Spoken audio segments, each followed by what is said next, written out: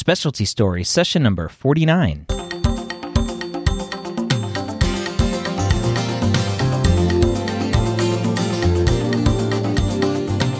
Whether you're a pre-med or a medical student, you've answered the calling to become a physician. Soon you'll have to start deciding what type of medicine you will want to practice. This podcast is here to tell you the stories of specialists from every field, to give you the information you need to make sure you make the most informed decision possible when it comes to choosing your specialty. Welcome to Specialty Stories. Before I get started, I want to give a special shout out to whoever it was at the University of Colorado School of Medicine who posted this podcast, the Specialty Stories, in the group for the first years. Now, the person who posted it didn't know that I actually teach at the medical school, and so I showed up to teach today, and the day I'm recording this, and two of the students were like, "Hey, your voice sounds familiar," and they're like, "Oh, I listen to your podcast." So I thought that was pretty cool. So thank you for sharing that. If you are at a medical school and you have a private Facebook group or whatever you use to communicate, I would love for you to share this podcast with your fellow classmates.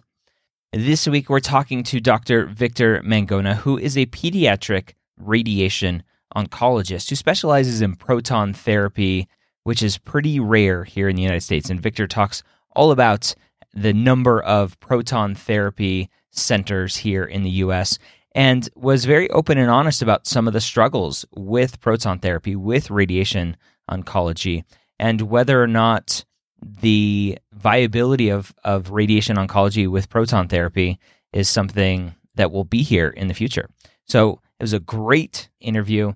There were some sound quality issues for about half of it, and then it cleared up magically. So stay with it.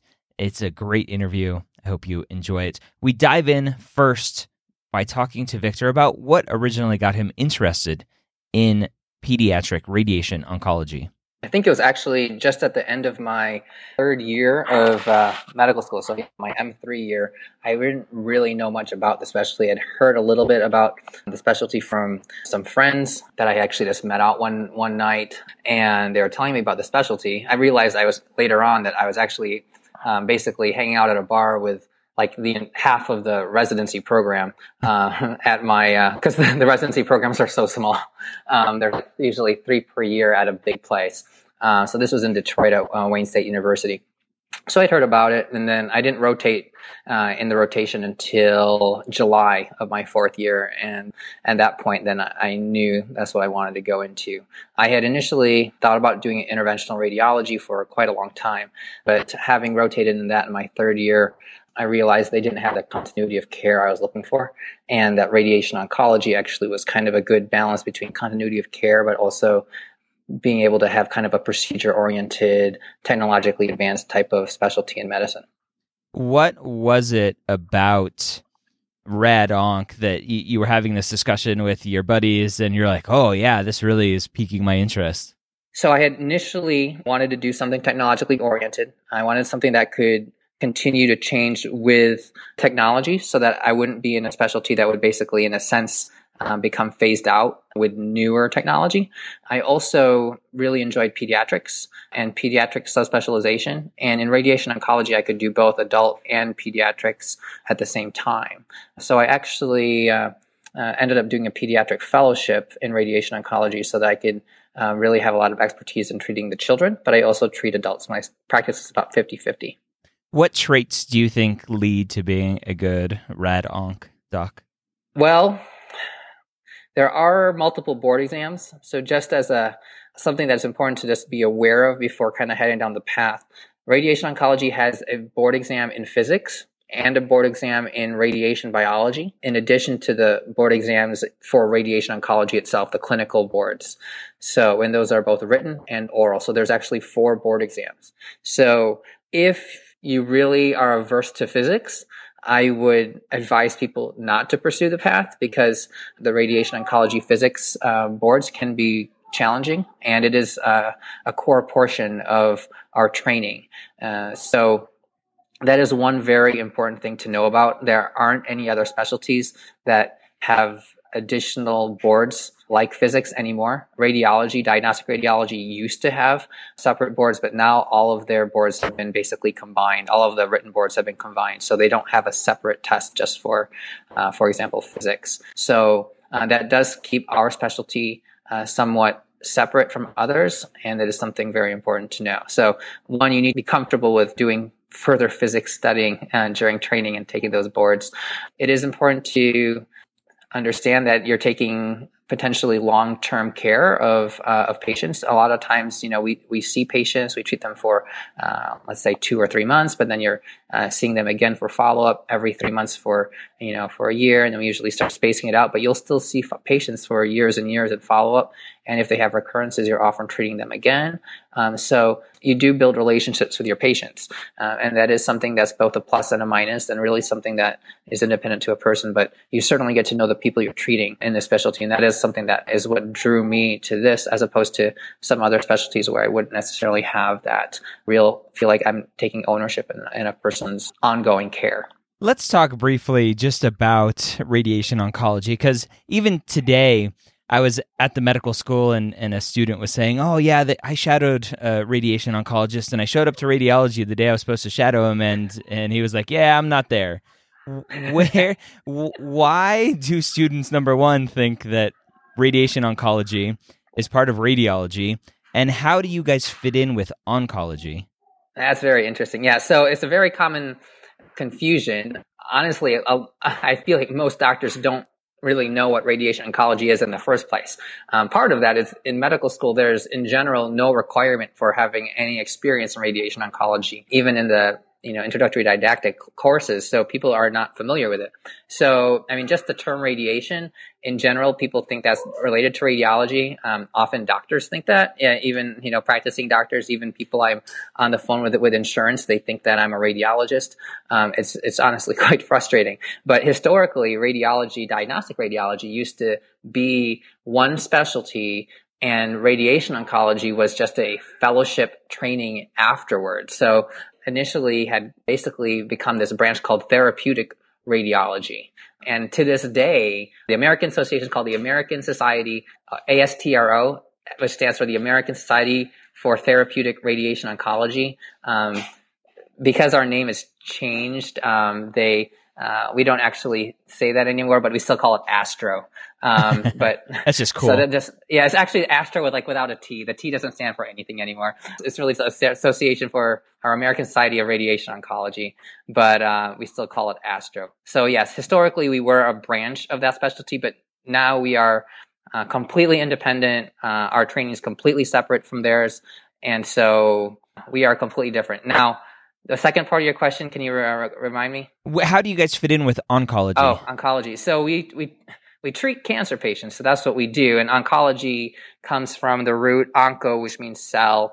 So basically, cancer is effectively pathology of the cell, right? So cancer is oncology, and radiation oncology is just the subset of cancer care that deals with using radiation. So energy, which can be delivered with external radiation or internal radiation.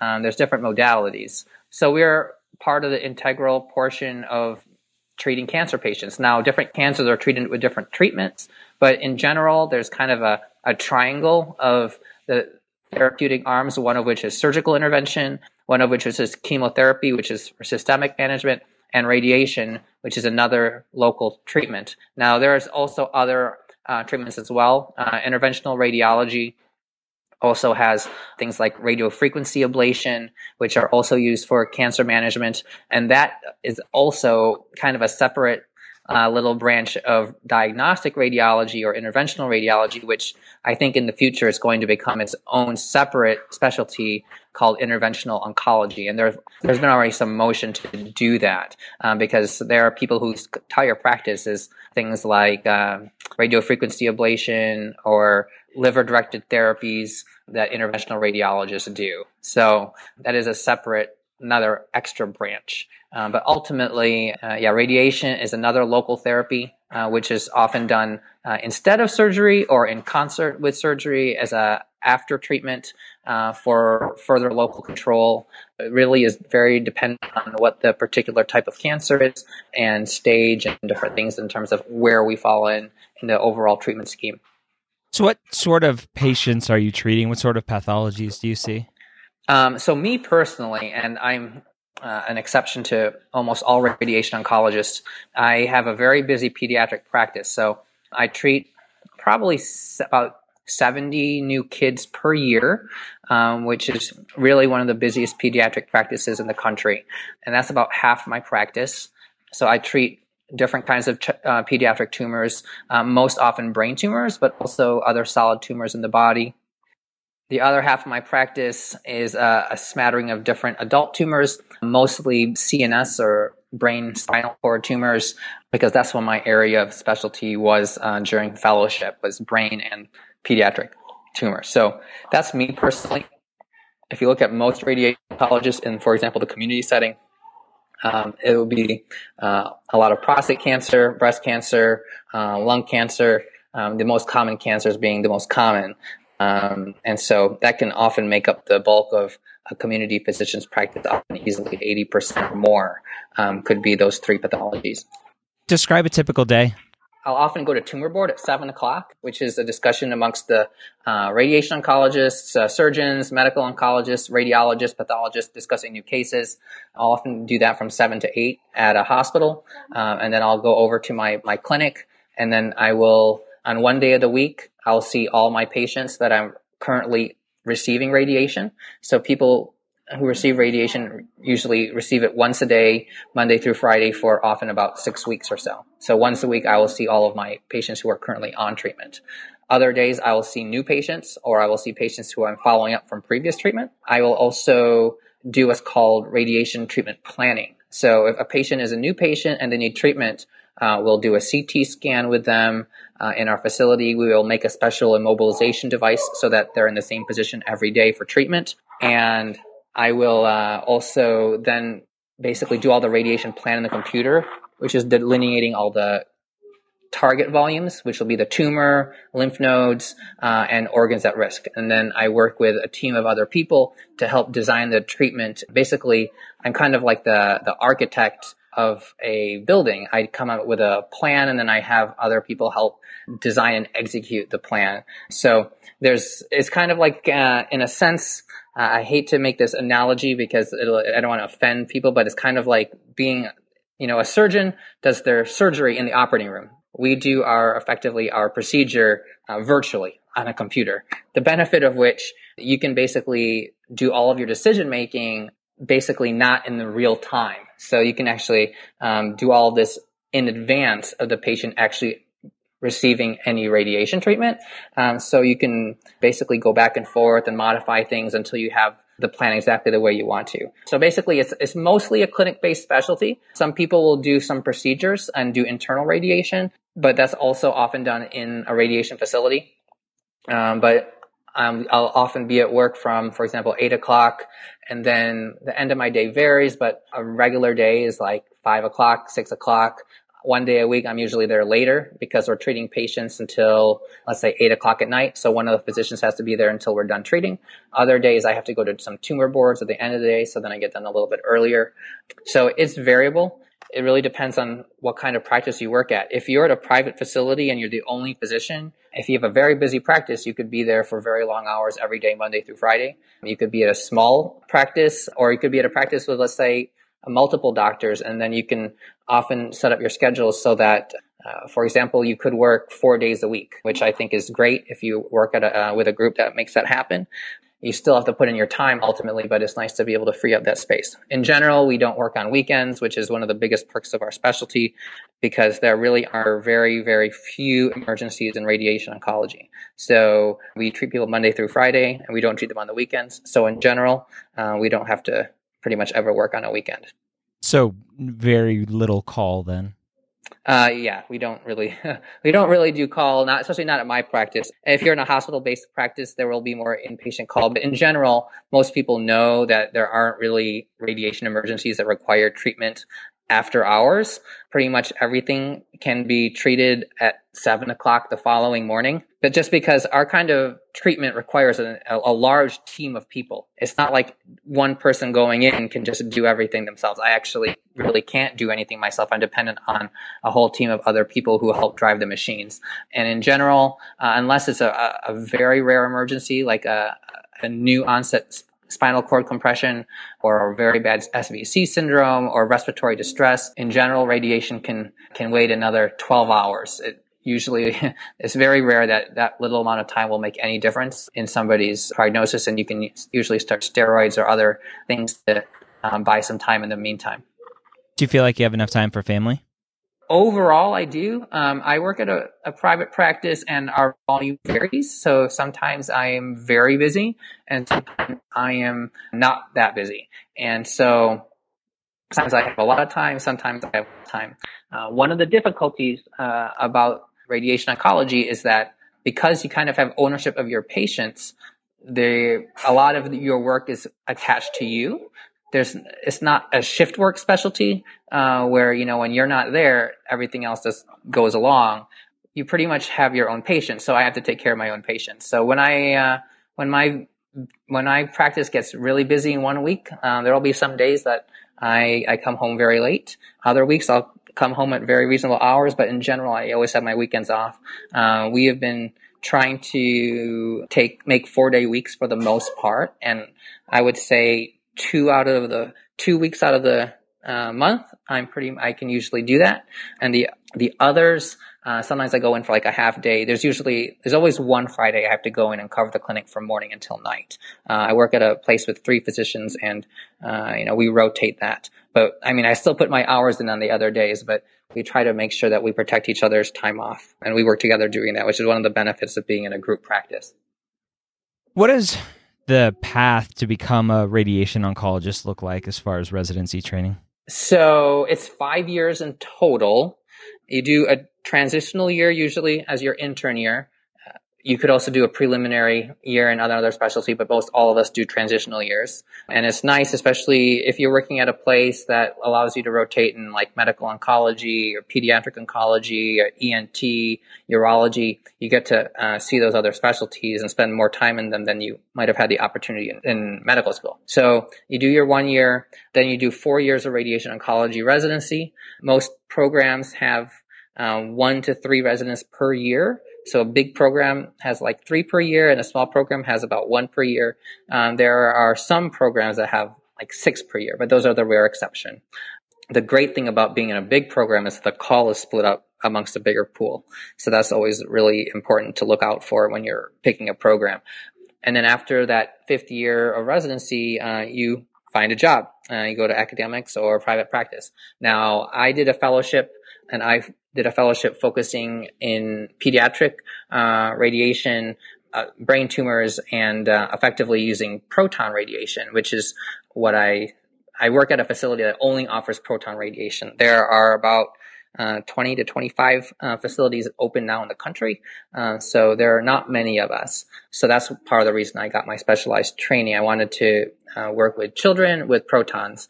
And so I did a fellowship, but there are only a handful of people a year who do fellowships in radiation oncology in terms of people who trained in the United States. There are certainly people who were trained in other countries who do fellowships in the United States to have some opportunity to get some clinical training here. But for American residents, that's the significant exception. That may certainly change over time, especially if the job market tightens up again. But in the meantime, fellowships are few and far between.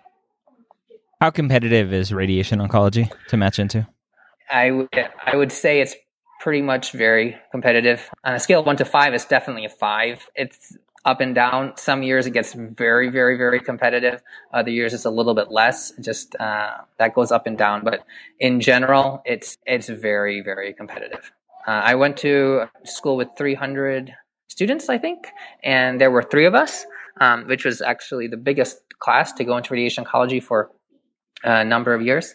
Most medical schools will have maybe one person go into radiation oncology, some zero. There are, I don't know the numbers now, but when I was in training, there were about 100 and maybe 160 or so going in per year. Now there's probably around 200 or so per year, maybe it's higher. But that's still, in comparison to the number of medical schools, you're looking at about 1 to 2 per medical school across the board. What makes a competitive applicant? Well, the typical things: good grades, good board scores. Yep. But that's really just to get your foot in the door for the most part. And you don't necessarily need to have, both of those things. There are exceptions. A large percentage of our field are people who have MD PhDs. So if you have an MD PhD, that puts you in general a whole different category. When I was applying, probably about half of the trainees across the country were MD PhDs. Now that programs have expanded, I think that number has gone down, but it's still a very high percentage. It may be the highest percentage amongst all specialties. I'm not sure about that. A PhD, good scores, good grades, honors, etc. But ultimately, and research, publications, and residency are very important. In medical school are very important. The most important thing really is whether or not you can find somebody who wants to take you into their training program.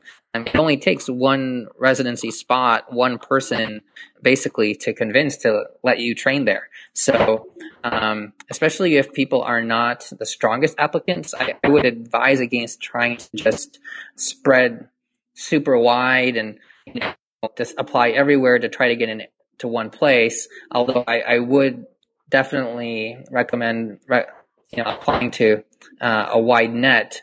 If you're not a good applicant, I would try to focus on one to few places, especially if you're lucky enough to train in a city that has multiple radiation oncology departments and training programs. Get to know those people very, very, very well. I've definitely known people who were not the strongest applicants, but they worked really hard at one particular place. They did that over a number of years. For example, they spent their first year after med school, after your M1 year, they did research in the radiation oncology department. Then they continued working with them for the next 3 years and worked hard. And if you show that you're going to continue to work hard and help publish, the radiation oncology residency program is much more willing to take a candidate they know well who can produce, even if your grades might not be the top or if your board scores might not be the top. If they already know what they're getting and they like what they're getting, there's a lot of motivation for them to keep you there. So, on paper is just one thing. And I would also, I don't know how much people still go on to those forums like SDN. I don't know if you want to cut that out, but the things that people post online, I think can be very demoralizing to most candidates because there's a publication bias there. The bottom 20% of people who get into a specialty are not the ones who post their board scores and post their grades and what med school they went to and the number of publications. There are certainly people who were not top of their class or not AOA or didn't get 240 board scores or didn't have multiple first author publications or didn't have a PhD. There are definitely a lot of those people out there that got into programs. It only takes one place. So if it's something that you're really, really, really passionate about, I would just work hard at establishing a very good relationship with one person, one place where you think you can ultimately get yourself in, especially if they take multiple residents per year. If you have a place that takes, let's say, 3 a year, it's a lot easier for them to take one internal candidate, even if your numbers might not be the best, because one internal candidate is very easy for a place to take when they have multiple other spots as well. For the osteopathic students listening to this who are interested in radiation oncology, what sort of negative bias do you see towards the DOs? Well, I'll be very honest with you. I actually know multiple DO physicians who are radiation oncologists, and that is definitely the exception, but it certainly is possible.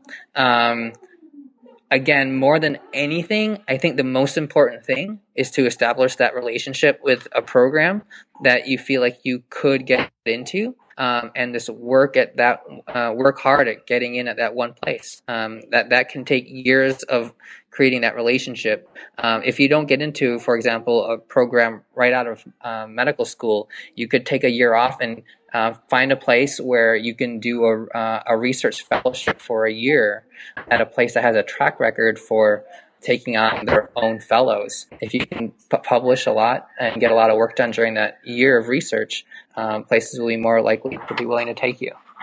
So what opportunities are there available to subspecialize? Subspecialization, pediatrics is what I do, and that's one of the options. Other option for people who really want to do procedures, there's brachytherapy, which is internal radiation. And internal radiation is basically, it could be prostate or breast or GYN. Those are brachytherapy areas where you could basically be a radiation oncologist and spend a lot of your time just doing procedures. So that is a second area.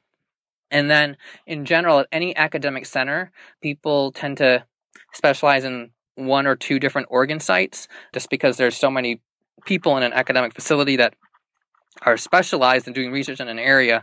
They tend to, treat those areas where they're doing the research. So they'll treat maybe one or two disease sites depending on how big that program is.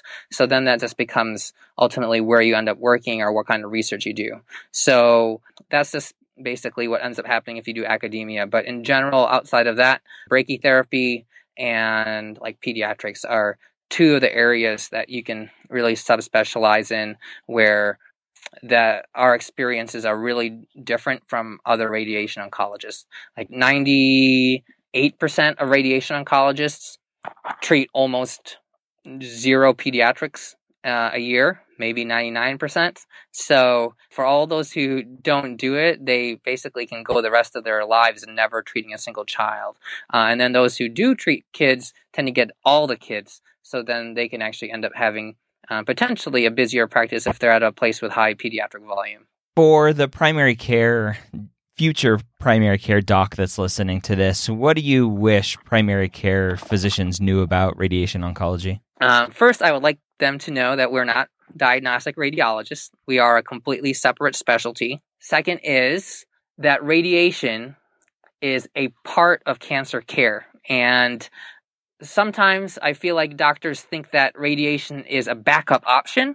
And I've seen and heard it so many times where somebody will find out that a patient had prostate cancer and they didn't have surgery, so they had radiation, or that they had radiation and they must have had radiation because they couldn't have had surgery. Radiation is just a different modality of treatment.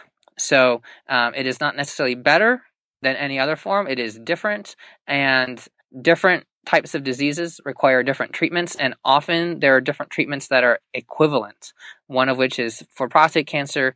In general, radiation and surgery have equivalent outcomes. We have never had any randomized study that's been able to show any difference between the two, just in general. And so it is an integral portion of the cancer management of so many people. I mean, cancer is the number 2 cause of death in the country as a general category. Yet radiation oncology is the least known treatment arm in terms of the physicians, because we're a very, very small specialty. One physician can treat, many patients. So we're just not necessarily as visible as other specialties like medical oncology, which are specialists from internal medicine, or surgical oncologists who were general surgeons. So, and there's usually multiple of them. There's often just one radiation oncologist in an area, and that one radiation oncologist will show up at tumor board amongst like 50 other doctors. It is a very important integral portion of patients' cancer care, and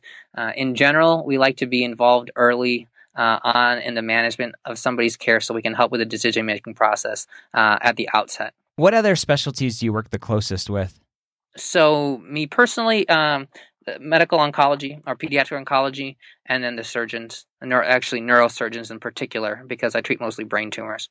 What do you like the most about being a radiation oncologist? Well, I like being able to play a very important role in people's lives. A lot of people think that my job is really sad because I'm taking care of kids with cancer. On the other hand, I I feel I'm very lucky to be able to be here to help these people for something that's such an important thing. And obviously, not all kids get better, but when you have the opportunity to help the quality of life of some of them and save the lives of many others, that's more rewarding than anything else. What do you like the least? Insurance. There's no question. That's everybody's least favorite. Yeah, my specialty using protons, unfortunately, basically it gets its own special categorization, and we have to fight for approval for every single one of our patients. It's not like we can have a contract with an insurance, but just because we have a contract with them doesn't at all indicate that they would accept to pay for the treatment. So I end up having to write letters and appeal for basically every single patient I treat, and this process takes weeks. And unfortunately, a lot of patients, their disease can actually progress in the waiting period. And that is really, really, really frustrating. Or they end up having to go back and get treatment with X-ray radiation, which could have started weeks earlier had we not been waiting for proton approval. So it's incredibly frustrating because you really want to be able to help patients. Yet we get a lot of pushback from the payers, and it makes it very hard to provide medical care. Is that because there's not enough data out there to show that it's useful, or is it just a very expensive treatment and so they're trying to do their best to not pay it? It's both. Part of the problem with the data is there were only like 5 proton centers up until, let's say, 5 years ago or so. But some of them have been around for a long time, but there's just not a bunch of data. There's definitely enough data for certain things where there should be absolutely no question, but still, it is much more expensive than the alternative, X-ray radiation. So it gets pigeonholed because it's a line item that just has a significant variance in price. But the long-term value of protons, especially for children's cancers and children's brain tumors, I mean, it's incredible. The long-term toxicities of X-ray radiation for somebody who needs radiation, for example, to the whole brain and spine. X-rays will go through their heart or lungs, their intestines, stomach, pancreas, potentially even the ovaries. And you can use protons, and there's no radiation delivered to the thorax, abdomen, and pelvis. It's just remarkable how much safer it is. So there's clearly a long lifetime value. And that's why actually in other countries, like England is building 2 or 3 proton centers right now, because they know that there's a value of saving patients from long-term morbidity. But here in the States, the payer system is different. And so the private payers actually are the ones that are most difficult to get approval often. And then for the like Medicaid patients, that's just a very challenging process just to get approval just in general. There's so many different policies. But ultimately, it's a very small portion of medicine, and it just gets pigeonholed and kind of blackballed. Whereas a lot of other things in medicine can be very expensive, but have a lot of people behind it and show a very small difference in studies and become considered standard of care, and then insurances pay for it. For example, Avastin. Avastin is a very, very expensive medication that is used for a number of cancers, often as an additional agent in addition to other chemotherapeutic agents. I mean, the cumulative cost of Avastin in this country is just unbelievable. It would just absolutely blow away the cost of all proton radiation facilities combined. But Avastin in general is not even a cytotoxic agent. It's an anti-angiogenic agent, which prevents or slows down growth of tumors. So it's in general an adjunctive treatment, whereas proton radiation is a definitive curative management with decreased long-term morbidity. But we don't have a strong force behind us. It's a very small group of people. Things in medical oncology are standing behind thousands and thousands and thousands of medical oncologists that all have access to a medication. Protons is a form of radiation that is only available to a very small percentage of radiation oncologists, not just a small percentage of physicians, but even radiation oncologists were a very small percentage. So there's even a lot of internal politics within our own specialty of other physicians in radiation oncology not in support of proton radiation, primarily because they don't all have access to it. What do you wish you knew before going into radiation oncology that you know now? Very interesting. So the one thing that I wish I knew better is how much, how reliant your practice can be on you as a physician. For example, if I take a week of vacation, in my place, it's a small practice of 3 physicians, and I'm the only one who treats the kids. It's more challenging. If I were at a solo practice all by myself, it can be very challenging to leave. If you're at a big academic center, it's a lot easier to take vacation because there are a lot of other people there, even often within your own like subspecialty who can cover. But in general, in radiation oncology, there's a strong requirement for the physician to actually be around. It's not like a shift work specialty where you walk out the door and there's nothing left to worry about. I can have a whole bunch of work, and I can have days where I'm at work very late, dictating very late, contouring very late, and I might have to do the same thing the next day. There's also certain requirements by Medicare that there's actually a radiation oncologist who's in the facility anytime a patient is treated. So if you're working in a small town, or let's pretend you're one radiation oncologist and there's 2 small towns, let's say 45 minutes away, a lot of physicians will go to one practice in the morning and another practice in the afternoon. Nowadays, and this is just coming down the regulatory pathways right now, but you need to have a physician at both places all day long. That really limits your ability to run a practice when you can't physically be at 2 places at the same time, even if the volume at one of them is not very much and the other one is not very much either. So this is actually one of the more challenging things about our specialty, is that they are basically dependent on us physically being available anytime patients are being treated. And it's just a lot harder to walk away from a kind of a job in terms of just taking a day off or taking a week off, or taking a month off. This is kind of, you can't even consider doing that in our specialty, at least not easily. So in other specialties where, for example, it's shift work, you have a lot more control over your life and a lot more control over how much you want to work. And that's something I would take into more consideration. Should I have the opportunity to go back?